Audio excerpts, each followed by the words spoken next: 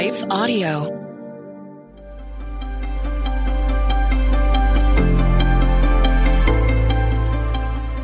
Welcome to the Crosswalk Devotional.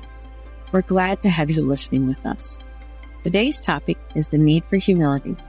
We'll return to the devotional after a brief message from our sponsors.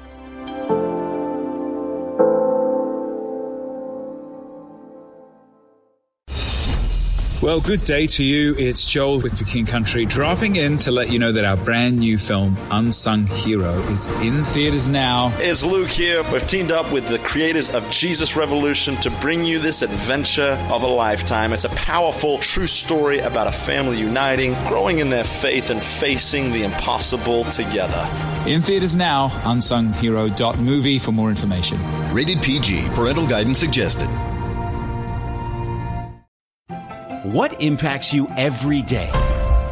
There is one book that influences almost every aspect of our lives. Museum of the Bible reveals the Bible's impact on your favorite musicians and artists, the way we measure time, social justice, our national monuments, and more. The Bible's impact is all around you. Discover how at museumofthebible.org/impact.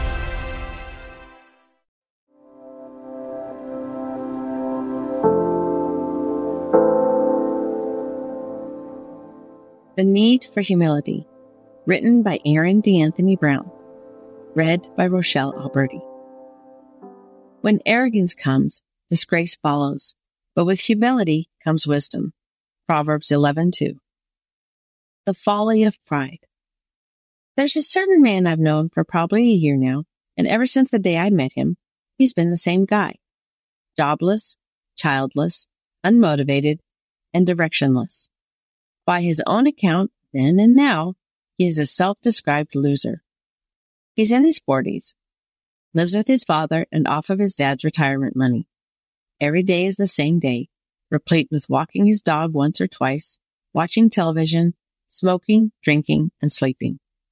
Hearing such a story, let alone seeing the man, naturally conjures up some pity. Unfortunately, the day I asked if getting hobbies or a job would make him feel better about himself was the day our acquaintanceship ended. He figured I was wrong for a few things: comparing myself to him, preaching to him, and disrespecting my elders. I didn't do any of those things, but in the moment, all he could understand was his anger and contempt at the perceived offense. What he couldn't see in himself was pride. That's so often the case for each of us. This particular sin manifests in ways that we can easily recognize in others, but hardly see in ourselves. We are correct when we point out that pride denotes an elevated sense of self-importance. However, pride is not simply thinking of yourself as better than others. Pride includes thinking of yourself more than others. Pride leads us to focus on ourselves in conversation and think of our problems as grander than anyone else's. Pride leads us to make comparisons with other people and covet the things we don't have. Pride is the basis for much of our troubles, but ultimately, pride is foolish. Once we recognize the folly of pride, we discover the need for humility. Intersecting faith and life. Scripture has plenty to say about humility. This characteristic honors God, helps us grow wise, and is a fruit of the Spirit. That should come as no surprise. Only through humility do we recognize our need for a Savior. As Christians, humility also helps us accomplish many things, but especially the following. Recognize our flaws. We claim to be a fallen people living in a fallen world. But if fallen, that means we're flawed, fallible, sinful. There are things to work on within our character. If we aren't working on growing, what does that say about our initial claim? Humility helps us establish a moderate opinion of ourselves, an opinion necessary to acknowledge and repent of our sins. Besides being called out by others, we'll also be able to spot some character defects on our own. This is true for the old and young alike. Listen to others. Hearing someone tell you about your shortcomings may not feel good, but the outcome can be very good for you and the relationship. When we're humble, We are faster to hear someone's opinions before dismissing them. This leads to change and a tighter rapport. We may even find ourselves seeking out feedback rather than waiting.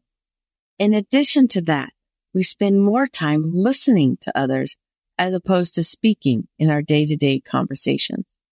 Humility places greater importance on others and less on self, making us more eager to hear about what's new in their lives than to talk about our own. Find wisdom and maturity. Hyde suggests that we are fine the way we are. But whether you're old or young, each of us is a sinner. That means there's room to grow, an infinite amount of room to grow. In humility, we accept this reality and work on changing, a process that shouldn't stop until the day we die.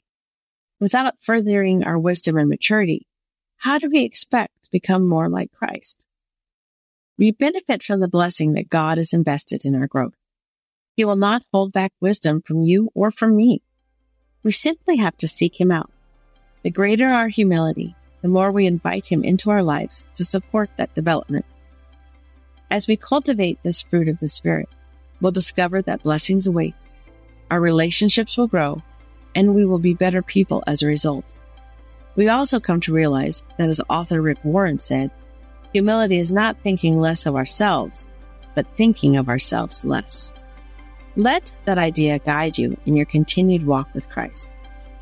Further reading: Proverbs 26, 4-5, Proverbs 27:17, Proverbs 22:4, James 1:5, James 4:10. The Crosswalk Devotional is a production of Life Audio and Salem Media. If you liked what you heard today, please take a second to rate and review this podcast in your favorite podcast app so that more listeners like you can find the show. For more faith-filled, inspirational podcasts, visit us at lifeaudio.com.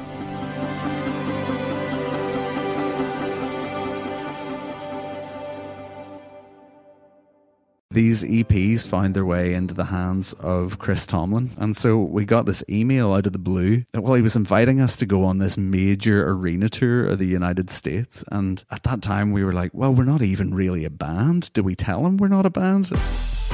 Chris Llewellyn from Ren Collective shares some of his life story on The Walk, a podcast for worshipers. Join us to hear conversations and devotionals from the artists of the church.